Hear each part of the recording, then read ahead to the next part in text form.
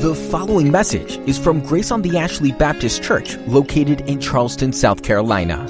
For more information about Grace on the Ashley, visit graceontheashley.org. If you would, turn in your Bibles with me to the Gospel of Luke, chapter 9. This morning we'll give attention to verses 28 through 36 of Luke 9. Luke records these words. He says, "Now about 8 days after these sayings, he took with him Peter and John and James, and he went up on the mountain to pray. And as he was praying, the appearance of his face was altered, and his clothing became dazzling white. And behold, two men were talking with him, Moses and Elijah, who appeared in glory and spoke of his departure, which he was about to accomplish at Jerusalem. Now Peter and those who were with him were heavy with sleep, but when they became fully awake, they saw his glory and the two men who stood with him. And as the men were parting from him, Peter said to Jesus, 'Master, it's good that we're here. Let us make 3 tents, one for you and one for Moses and one for Elijah,' not knowing what he said. But he was saying these things, and as he was saying these things, a cloud came and overshadowed them, and they were afraid as they entered the cloud. And a voice came out of the cloud saying, 'This is my son, my chosen one. Listen to him.' And when the voice had spoken, Jesus was found alone. And they kept silent, and they told no one in those days anything of what they had seen." This is the word of the Lord for us this morning. I'm not sure if you've been lately to a movie theater to see a movie. Perhaps you've already made it out to see the new Top Gun movie. Anybody made it out to see that one yet? You would think that somebody assigned to naval aviation would have already done that, but I have not. We'll do it in short order. But if you've seen a movie anytime recently, or frankly anytime in your life, you know that the experience is pretty much the same at the beginning. You go to the movie theater, you find your seat, you get your popcorn if you're going to do that, and before the movie starts, there's a good 15 minutes of what? Of previews, right? You sit there before the actual film begins, and you see small clips of other films that are coming soon, or maybe coming far. And you get these little tiny clips. They're not long, just a couple of minutes, and they're just previews. They're little short pieces of the movie where you're introduced at least to a little bit of the film, a little bit about it. You learn who's in it. You learn maybe just a taste of what the plot is like, and you maybe get a hint of what the action is going to be in the film. There's just enough there sort of to pique your interest, but you never get the spoilers. You never see where it's actually going. You never get the full twists and the turns and the whole picture. The producers are hoping that you'll see just enough in the preview to want to go see the real film when it eventually comes out. In some ways, today's passage that we look at in this event in the lives of Peter, James, and John is somewhat of a preview, a glimpse into the future, a preview of some things that are to come. Jesus is going to take them up onto a mountain, and he's going to give them a small taste of eternal glory. They're going to, if you will, get a glimpse into the eternal kingdom, but just a glimpse. They'll see just a tiny bit of it, just enough to blow their minds and just enough to pique their interest, but not enough to capture the full story and all that comes along with what the eternal kingdom looks like and will be like. Only enough to whet their appetite, only enough to accomplish what Jesus sets out to accomplish on this particular day. So in some sense, what we're seeing is a preview of things to come. But while it is a preview of the future, it's also, in the same time, sort of a throwback to the past.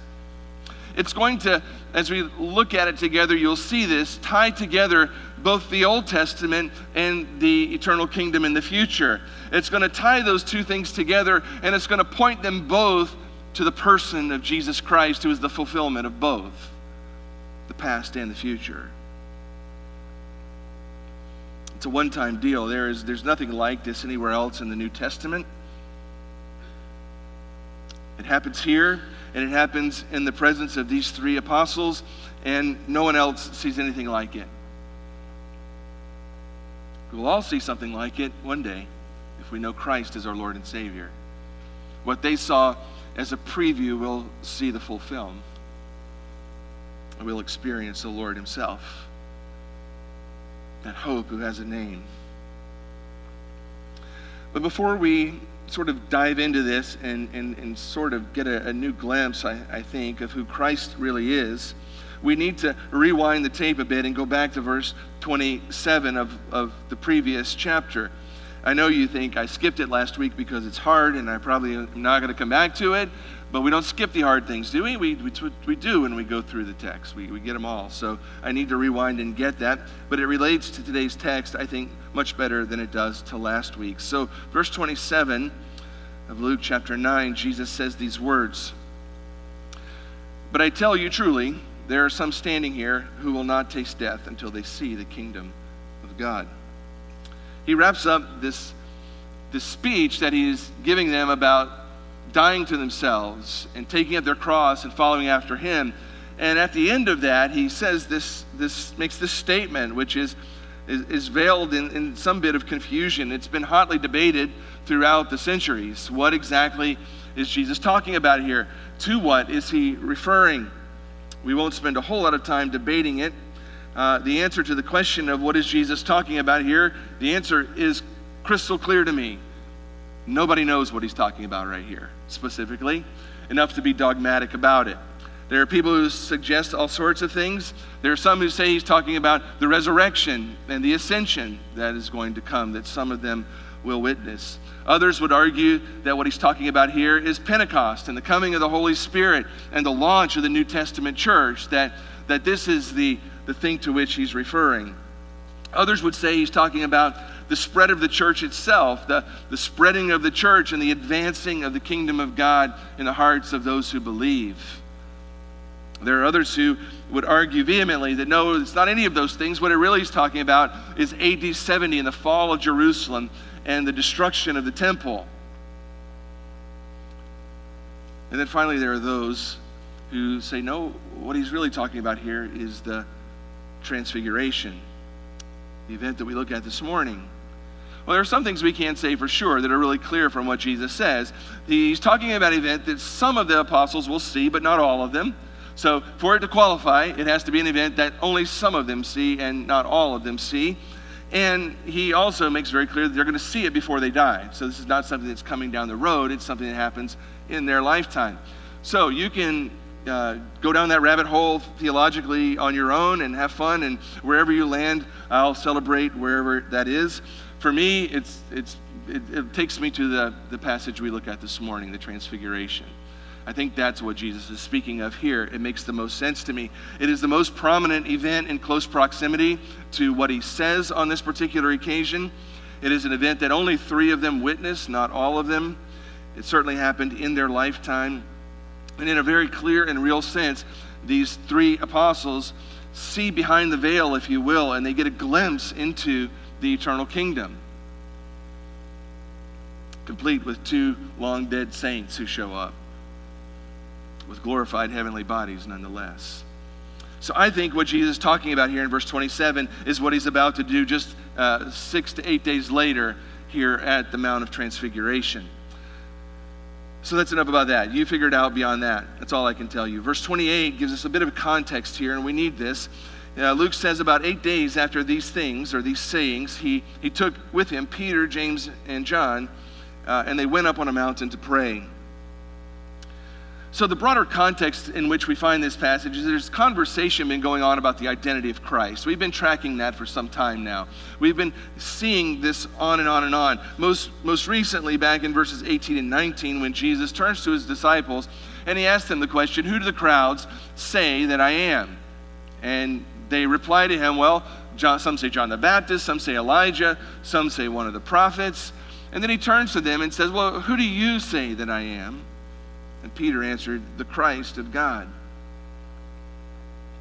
Jesus has been progressively revealing himself to his disciples, showing them over and over new layers of who he is, trying to help them understand that he is, in fact, the eternal Son of God who's come to redeem men. And so he has this conversation with them, and after that, he seems to turn his attention to the crowd and speak to them about the things that we talked about last week. And beyond that, we don't know what happens for the next 6 days. Luke doesn't record it. The other gospel writers don't give us a clear picture of what happens over the next 6 days. But on the seventh day, after he says these things, he takes his self-revelation to the apostles to a whole new level, to an absolutely whole new level. He initiates a leadership retreat with 3 of his apostles, Peter, James, and John. He takes them up, we're told by Luke, onto a mountain to pray, and they have no idea what's about to happen. They're just walking up the mountain. I just kind of picture in my mind these guys just sort of, Jesus wants to go up on the mountain to pray. Sure, let's go up on the mountain to pray. And they're bebopping up the mountain, feeling special that Jesus called them out and everybody else got left behind, but they get to go with Jesus up to the mountain to pray. And it's a normal day, and it's a normal mountain, and it's a normal Jesus, and this is a normal activity. There's nothing that's going to tip their hand that they're about to have a life-changing experience on top of this mountain. Now, what mountain is this? Well, again, it's hard to say. It's either Mount Tabor or Mount Hermon. Those tend to be the most common sort of mountains that are identified as this location. If you were to go there today to Jerusalem, you would find, or to the area of Israel, you would find the traditional site is Mount Tabor. If you can see it on the map, bottom left or sort of middle bottom there, Mount Tabor is down there below the Sea of Galilee. Mount Hermon is further north, top right of your screen, not far from, it's really located quite near Caesarea Philippi, which is the location that Jesus was at when he said the things just previous to this. So it makes more sense to me that Mount Hermon was probably the place. It's also a mountain that, as you can see with your Superman eyesight, that is 9,232 feet high, as opposed to Mount Tabor, which is only 1,800 feet in elevation. So it seems like, to me, he went to the taller mountain that was closer to where they are. But they had 6 or 7 days. They could have walked south. Who knows? Either way, they went on the mountain, and they go up on the mountain to have this prayer retreat with Jesus. And we're told in verse 39 that the disciples dutifully fall asleep. Now, Peter and those who were with him, verse 32, were heavy with sleep. Heavy with sleep. You don't get that really great in the English Standard Version. The Contemporary English Version gives it to us a little more plain. Peter and the other 2 disciples had been what? They'd been sound asleep. And they're out cold. Like out cold. Out cold. Now, I'm sure, that you can identify with the scene, can't you? Go up on the mountain with all the right intentions to pray with Jesus. And Jesus is praying, and they're praying, and the next minute they're asleep. Now, I'm sure you, as dutiful Christian people who love coming to the Lord's house on the Lord's day, you know nothing of falling asleep at inopportune times, right? You know nothing of that. The Greek verb here is to bore you with something language related, is the perfect passive participle, which simply tells us that these guys are falling asleep involuntarily. They're getting carried away by sleep, if you will. They didn't go there with the intention of taking a nap, but they just are there praying, and they couldn't keep their eyes open. This sleep, if you will, overcame them. Now, this will no doubt happen to some of you in this very room this morning. I have no question about it. I stand up here every week, and I know this to be a fact. You've come here this morning with the very best of intentions, right? You've come here. You love Jesus. You truly wanted to be with God's people in this place on this day. Thus far, you've made it through all the songs. You've made it through the scripture reading. You've made it through a couple of prayers. But now you're sitting and you're doing something that you don't do in any other time in your life. You're sitting in a chair, facing forward, looking at a guy on a stage and listening to him talk for 45 minutes-ish. Right? And what inevitably happens to some of you to me when I'm in your place is you're very interested.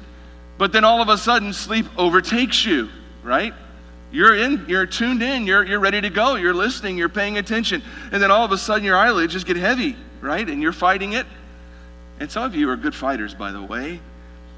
You fight it for a while, you're very interested. And this morning you'll be very interested somewhere around verse 30, 31.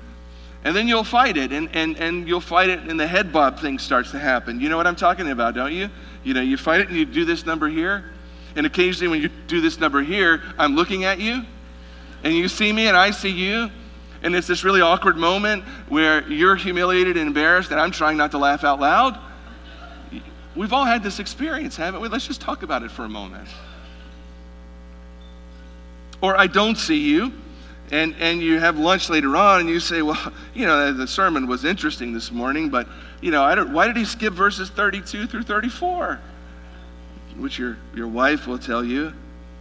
He didn't skip it. You were sound asleep for those verses.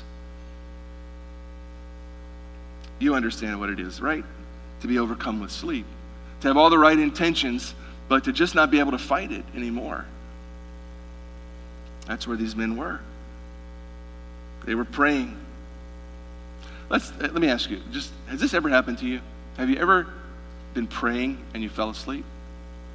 Come on, just nod your head with me if that's ever happened to you. Okay, good. I feel much better. I don't feel alone this morning. We have a good group of people who can identify with one another. That's what these men did. They were praying. And the next minute they were sound asleep. But what we're told in the text is when they wake up, the sight that they witness is absolutely mind-blowing. It is incredible. It is a sight that they see that literally defies human language. As he was praying, we're told in verse 29, the appearance of his face was altered, and his clothing became dazzling white. Now understand, as Luke writes this, and if you were to read Matthew and Mark's account of this, you'd find the same thing. These men are trying to use the language that they have to describe to you something for which there are no words. Something that is so marvelous, something that is so majestic, something that is so incredible, there is no analogy like it. There is nothing that you can say that what I'm seeing is like this thing over here, because there is nothing that's like what they saw. What they saw was divine. What they saw was supernatural.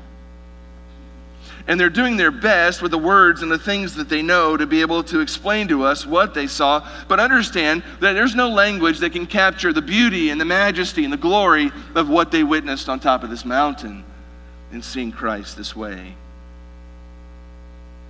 One minute they're asleep, the next minute they're awakened, and they look up, and all of a sudden they realize immediately Jesus is not the same. He's not the same. He doesn't look the same as he did when they nodded off.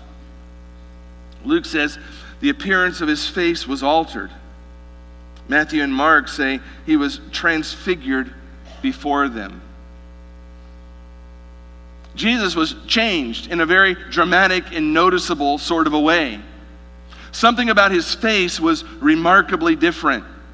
Something about his clothing and the radiance of his appearance was completely different, and yet he was still quite recognizable. What in the world is going on? What are these men witnessing?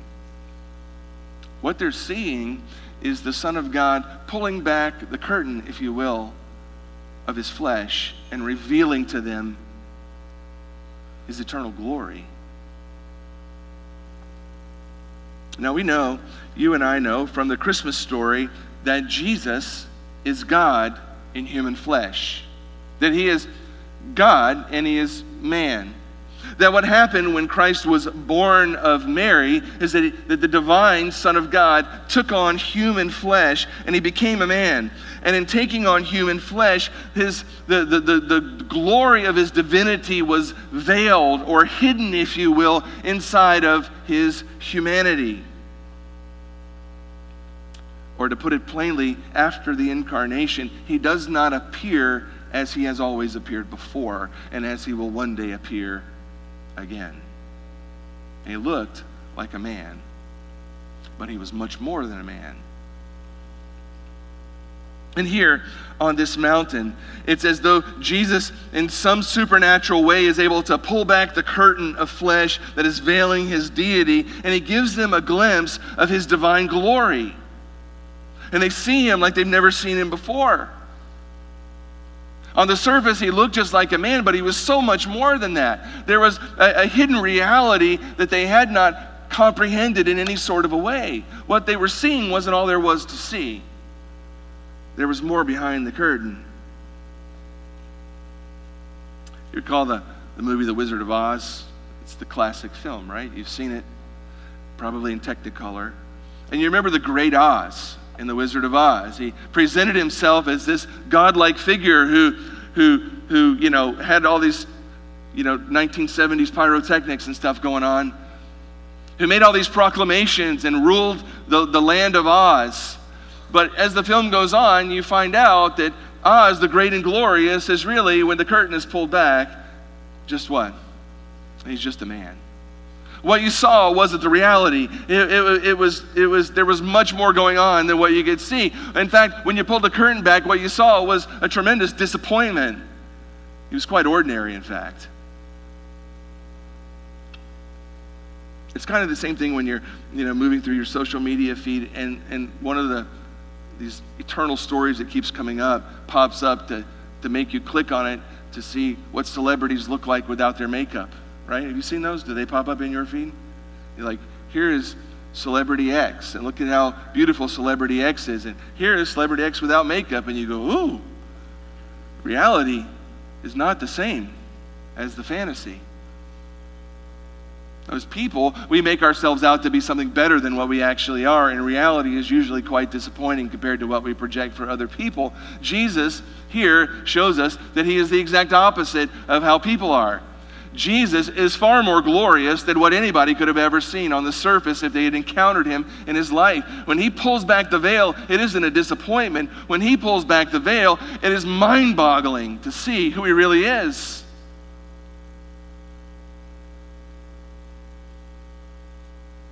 Really, when you read through this passage, you understand what Paul writes in Philippians when he says that the Son of God humbled himself in taking on flesh. When Christ was incarnated, he veils his glorious appearance. He takes on ordinary human flesh. But he's so much more than could be seen on the surface. And on this mountain, he rips back the curtain for a moment, and he shows these three men a glimpse of who he really is in all of its dazzling brilliance. We're told his clothes became dazzling white. Matthew says his face shone like the sun, and his clothes became white as light. Mark says it this. He says his clothes became radiant, intensely white, as no one on earth could bleach them. I don't know what happens in your brain when you try to imagine what that looked like, but it was some sort of a glorious and brilliant white that is whiter than any white that could be seen. It is whiter than Clorox can make anything. It is a white that is unlike any bright, brilliant white that we can experience. It's supernatural.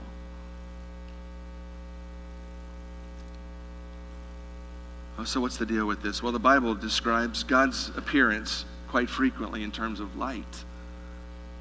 Psalm 104, verses 1 and 2. Bless the Lord, O my soul.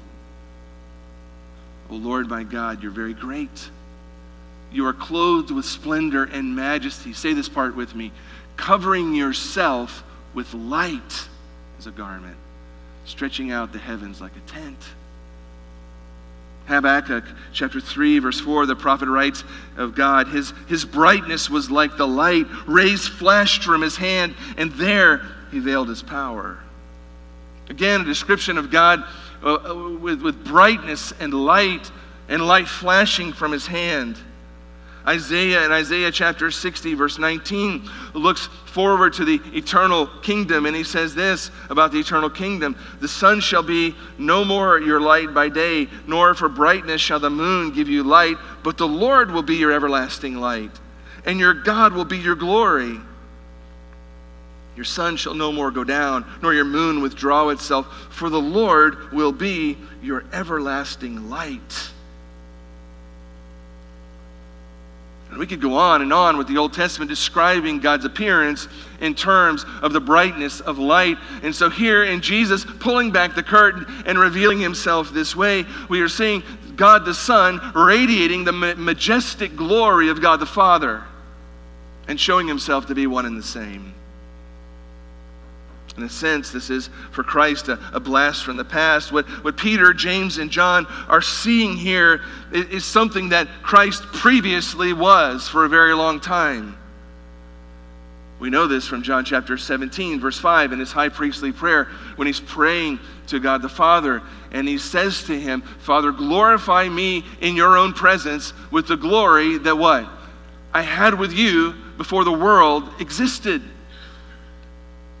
That here you have the pre-existent Son of God who existed in eternity past with God the Father as a unified Godhead, and he existed in eternal, brilliant, bright, majestic glory. All of that was veiled in his humanity.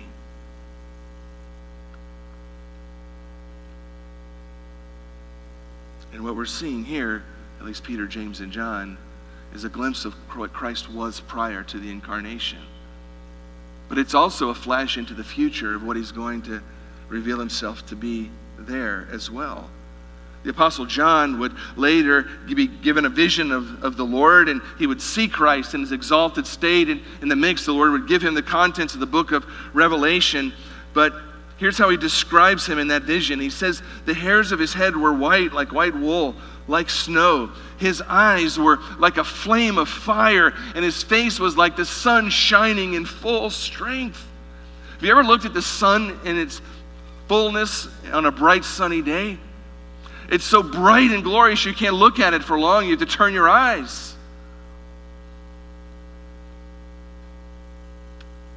It's the emanation of the glory of Almighty God. And that's what these men were getting a glimpse of on the top of this mountain. Jesus is so much more than these men understood up to this point.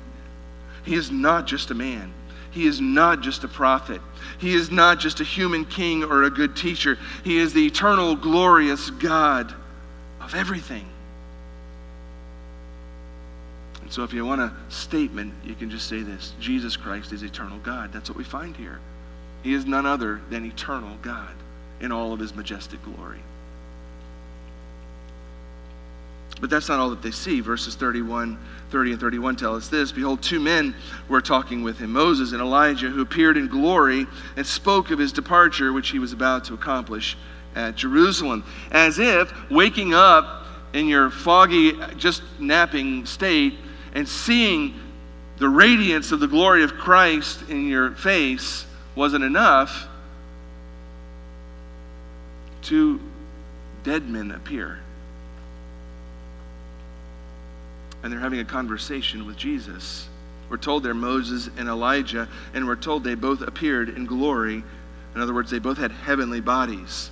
They did not have ordinary human bodies like they did before they died. They have exalted and glorified bodies, yet they are recognizable, and they are having intelligent conversation with Jesus. They had been in the presence of God since they departed the earth, and they would have known God the Son prior to his incarnation. They would have been, at least to some degree, acquainted with his plan of redemption. And so here on top of the mountain, they show up, and there's a conversation that ensues about this particular topic. And it's particularly fascinating when people were just recently asking, talking about who Jesus is. Who do people say that I am? Some say Elijah, and some say one of the prophets. And here we have Moses and Elijah showing up at the same time Jesus is there on top of the mountain as a clear and definitive statement that Jesus is not Elijah and he is not Moses. He's someone much more than either of them or both together. Now, how did the apostles know who these men were? They'd been dead for a very long time. Moses, 1,400 years or so. Elijah, somewhere around 900 years. It's not like they had family photos on the wall. Here's your great-great-grandfather Moses. How did they know who these men were? Well, we can only speculate that. Maybe there was an introduction. Maybe the nature of the conversation revealed who they were. I don't know how they knew, but they knew who it was. It was Moses and it was Elijah. So what's the significance of this? Why these two and not others? Well, there are several things that we could say about that. We could say both of these men had, in their lifetime, had some very unique mountaintop experiences, did they not? Moses on Mount Sinai received the law of the Lord, the Ten Commandments. Do you recall all of that in the book of Exodus? So he encountered the Lord on a mountain and had a remarkable experience. Elijah also had a remarkable experience on top of Mount Carmel.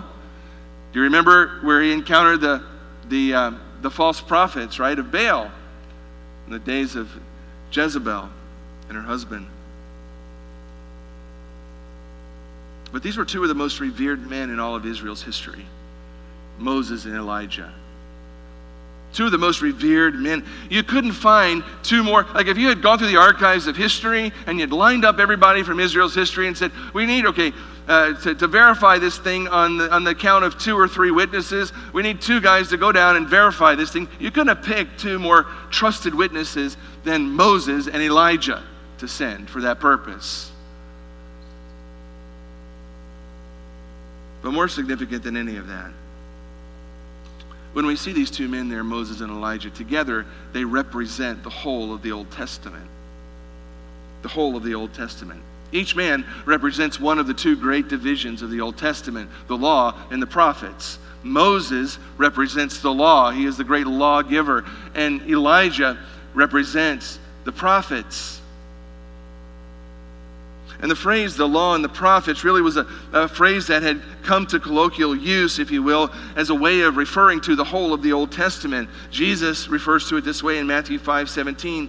He said, don't think that I've come to abolish the law or the prophets. I didn't come to abolish them, but to fulfill them. He's saying, I didn't come to abolish the Old Testament. I came to fulfill it. Everything that's in the Old Testament points to me. And the presence of these 2 men, Elijah and Moses, is very, very significant. It is a visible affirmation that Jesus is the promised one of the Old Testament. And all of the Old Testament teaches about the Messiah who was to come, both in the law and in the prophets, is fulfilled in this man, the Lord Jesus Christ. It's as if the whole of the Old Testament showed up in person to validate the identity of the Lord. It's a visible affirmation that Jesus is the one to whom they point. The Old Testament law really in totality points to Christ. You could take something as simple as the sacrificial law, and then you could read through all of the things related to the sacrificial law and all of the lambs that are slain and all the other animals that are slain, their blood poured out over and over and over and over, millions and millions and millions of them over the centuries, none of which could actually forgive people's sins or remit their sins. But they all just pointed to someone else, Jesus Christ, the ultimate Lamb of God, the book of Hebrews tells us, who would once and for all shed his blood for the sins of his people. It all points to Christ, the law does. Everything contained in the prophets as well speaks to one who would come, who would fulfill all of the prophecies related to the Messiah, the coming one, the future Lamb of God who would die for the sins of his people. Over and over the prophets speak of this. You could just dive into Isaiah chapter 7, verse 14, a very familiar Old Testament prophecy, and you would see Isaiah saying, therefore the Lord himself will give you a sign. Behold, the virgin shall conceive and bear a son, and shall call his name what? Emmanuel. The prophets spoke over and over of this one who would come. They tell us all these things about him. The prophetic psalms over and over and over speak to the Messiah who would come. They tell us he would be rejected by his own. They tell us he'd be declared the Son of God in power. They tell us he would be declared a king. They tell us he would be praised by little children, that he would be betrayed and that he would be arrested and falsely accused. They tell us that he'd be mocked and that he would be ridiculed, that his hands and his feet would be pierced. He'd be forsaken by God and he would rise from the dead. All of that in the prophetic Psalms and much more in the words of the prophets. And all of that is wrapped up in the presence of Elijah on top of this mountain. It is the law and the prophets all pointing to Jesus Christ as the fulfillment of both. All of the Old Testament is fulfilled in him. Now, Moses and Elijah didn't show up just to have a peekaboo. They have a conversation. What's the nature of their conversation? Well, Luke tells us they were talking about his departure, which he was about to accomplish at Jerusalem. His departure, the word that the ESV translates departure, is actually the word exodus in Greek. Of course, Moses knows a little something about Exodus, doesn't he? He knows about leading God's people out of slavery to Egypt into a promised land. And they're talking to Jesus about his exodus, his leading of the people of God out of slavery to their sin and into the eternal promised land. It's what his departure is here.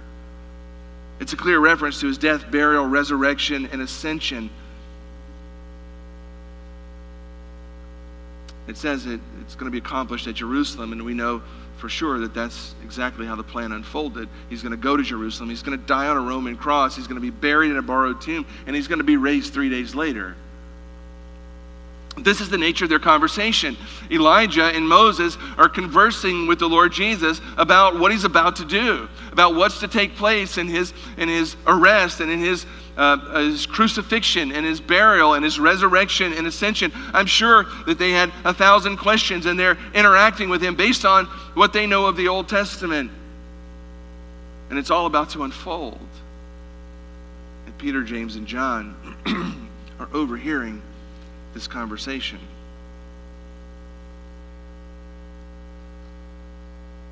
Moses and Elijah are very familiar with God's redemptive plan. It was a topic of great interest to them. It was a topic of great interest to them because their ministries pointed toward it, but it was a topic of great interest to them because it was personal. The Son of God was going to die in their place too. He was going to die for their sin too. They needed the same redemption you need and I need. So what's the point of this? Well, the point of this is not only is Jesus eternal God, but we're told here in this piece of the story that Jesus is much more than that. He's not just a man, he is eternal God. But beyond that, he's infinitely greater than Moses. He's infinitely greater than Elijah. He is, in fact, the promised one, the one who fulfills all of the Old Testament. That's who Jesus is. The Jewish people today are fools for looking for someone else to come. There is no one else who's going to come. The only one to come is the one who's already come, the Lord Jesus.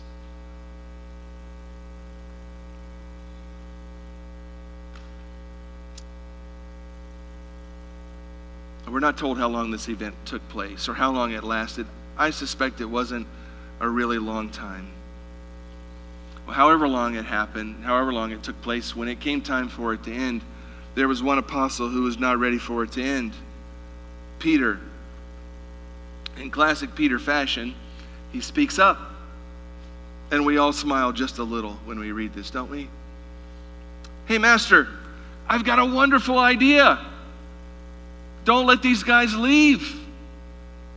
Let's all hang out here on top of the mountain for a little while. We'll get together. We can build some tents, and one for you, and one for Moses, and one for Elijah, and we'll just stay up here with the glorified dead guys because I want to hear more of this, and I want to see more of this. Let's keep this thing going. Got all sorts of questions. Let's just extend the retreat. And I love that Luke includes this. He says that Peter was not knowing what he had said. Peter had no idea what he was talking about. Peter's mouth is moving and words are coming out, but he hasn't got any idea what he's talking about. No idea. He's talking, but he's clueless. You got to love Peter, right? Regularly opening his mouth and saying the wrong things. Regularly regarding his mouth, ready, fire, aim, right? Talks when he has no idea what he's talking about. Now, we all do this from time to time, right? We all do this from time to time. Don't look at your spouse right now. We do this from time to time. Some of us are professionals at it, better than others. There are some people who make a living talking about things they don't know anything about. You just turn on the TV and pretty much everybody you see, they're paid to talk about things they have no idea what they're talking about. You flip the channel to news talk. They're all talking. That's all they do all day is talk. And they're talking about this and talking about that and talking about this person and that person and Russia and Ukraine and Putin and the president and these people and that. They have no idea what they're talking about, most of them. They're just talking because somebody pays them to stare at a camera and talk. You just say, well, I'm sick of that. You flip it over to ESPN. It's the same thing. More people, it's just sports instead of politics. They don't know what they're talking about either.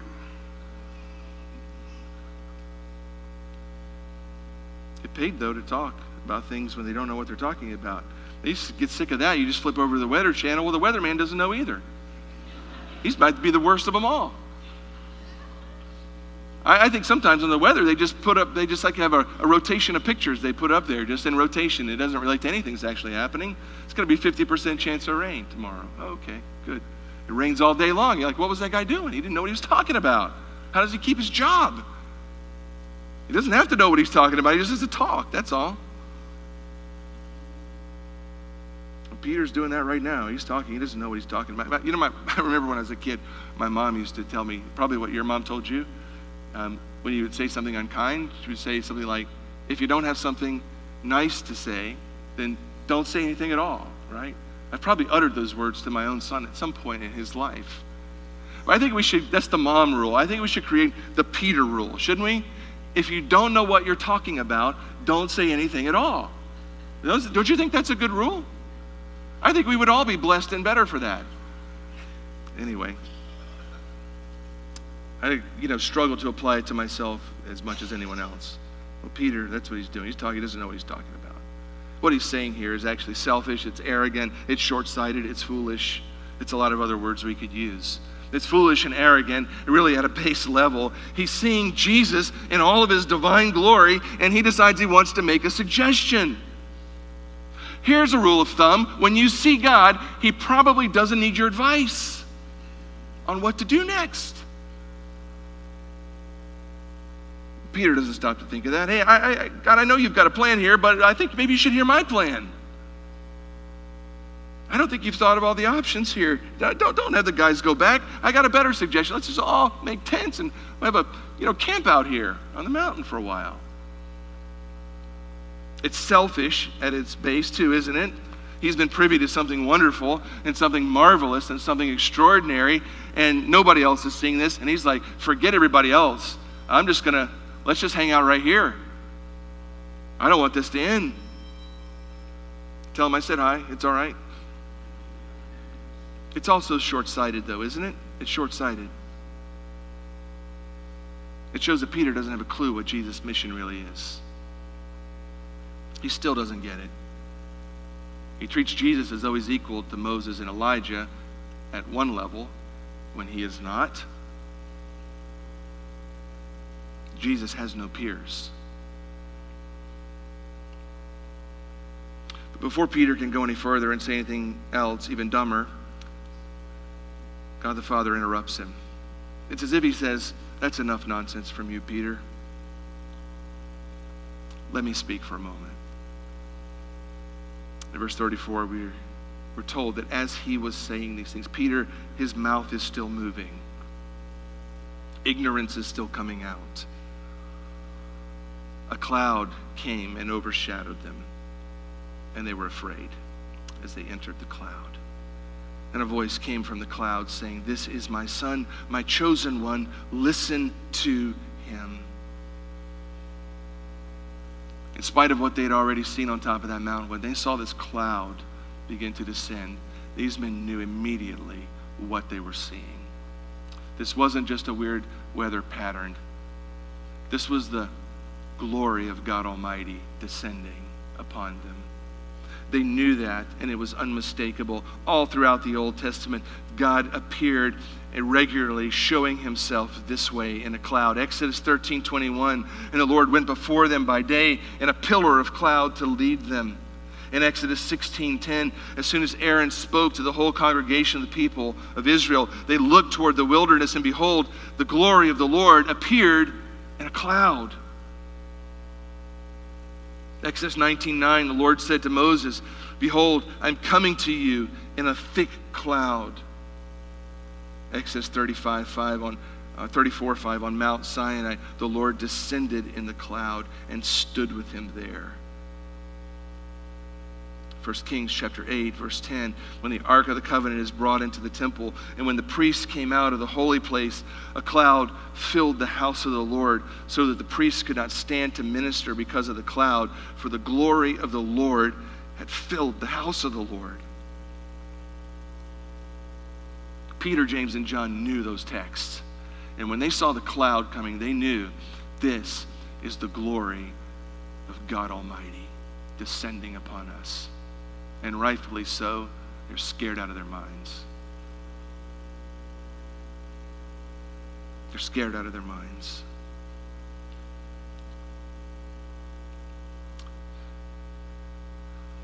For these men, it's been an emotional roller coaster this whole trip, going up the mountain, bebopping like it's an ordinary day. One minute they're exhilarated and somewhat afraid at seeing Jesus' unveiled glory, and now they're absolutely terrified. You can imagine just what this must have been like for them to experience this mixture of fear and exhilaration.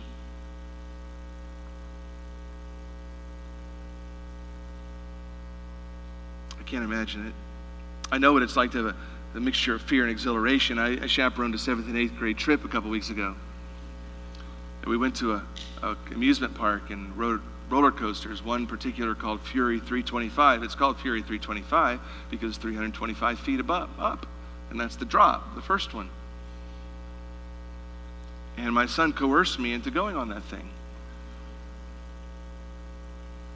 Not wanting to be perceived as a wimp. In spite of my great fear, I went on this thing. And as we're creeping up this 325-foot mountain, I'm thinking the whole time, what am I doing? I'm going to die on this thing. But then, it's like you crest the hump, and it's like, well, I can't jump out. So there's only one way down, off, and it's down. And that sucker turned down straight 325 feet. And it's like life flashes before your eyes. But somewhere between the flash of life and the bottom, you go, hey, this isn't all that bad. This is actually pretty fun. I think I'm going to survive this. There's that fear and there's that exhilaration all at the same time. I did survive. I didn't ride it again, but I did survive. And these poor men, they're bored to death, praying one minute. They're seeing the glory of Christ revealed and this brilliant radiance coming from him. And the next minute, the glory of God the Father is descending, and they are fall on their faces, abject terror. He shows up and he speaks. This is my son, my chosen one. Listen to him. Peter, you'd be wise to shut your mouth and open your ears. You don't know who you're speaking to. This is my son. You listen to him. He's the chosen one.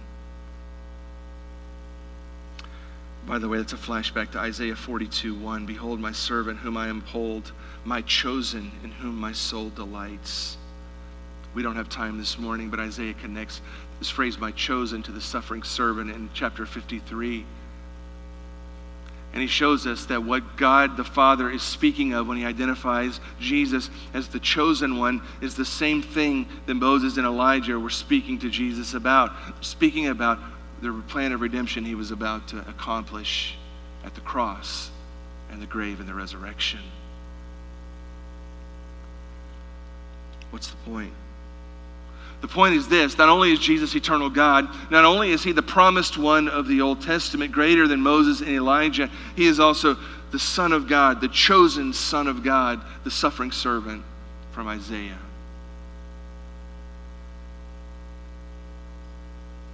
Jesus is not just a man.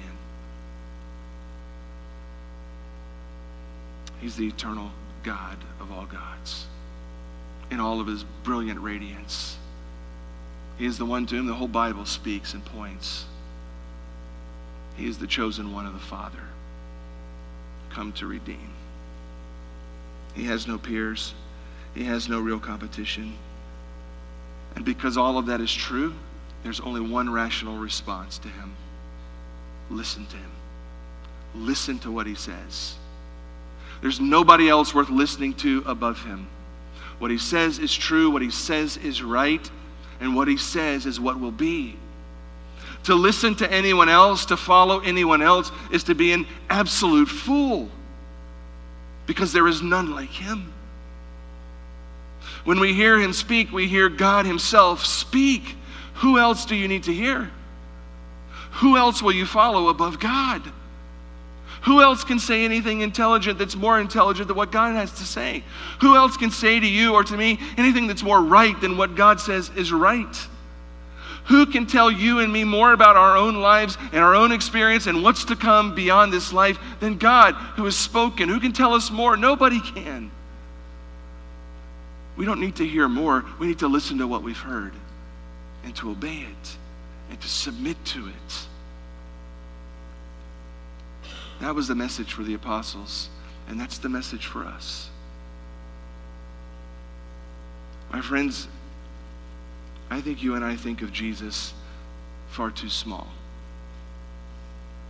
And I pray that in some small way, going through this text this morning has enlarged your vision of who he really is. And that by seeing that, the Spirit of God would draw you to listen to him and to obey him. Let's pray. Lord Jesus, there are some in the room who don't know who you are, I'm sure. In any mixed group like this, there's always some. They've heard your name, maybe sang songs, maybe even prayed a prayer or two in their time, but they don't know who you are. I pray that in these moments and through this, your word this morning, you would show them a glimpse of who you are. That they would be awestruck by who you are. And that they would be drawn to you, to listen to you. Particularly in terms of what you said about who they are, sinners in need of redemption. That they would listen to you, particularly in terms of what they need to do in order to be made right with you, to repent of their sin and submit their lives to you, to trust in you to save them apart from any works. And that they would do that very thing today. And for your people who've gathered, who know you and love you, have committed themselves to you, but have thought too small of you, thought so little of you that instead of listening, they've been doing their own thing, defying your word, rather than submitting to it. I pray, Lord, that you would draw them to yourself in repentance and faith. That they would bow before you, the Lord of glory, this morning. For we pray it in Jesus' name. Amen.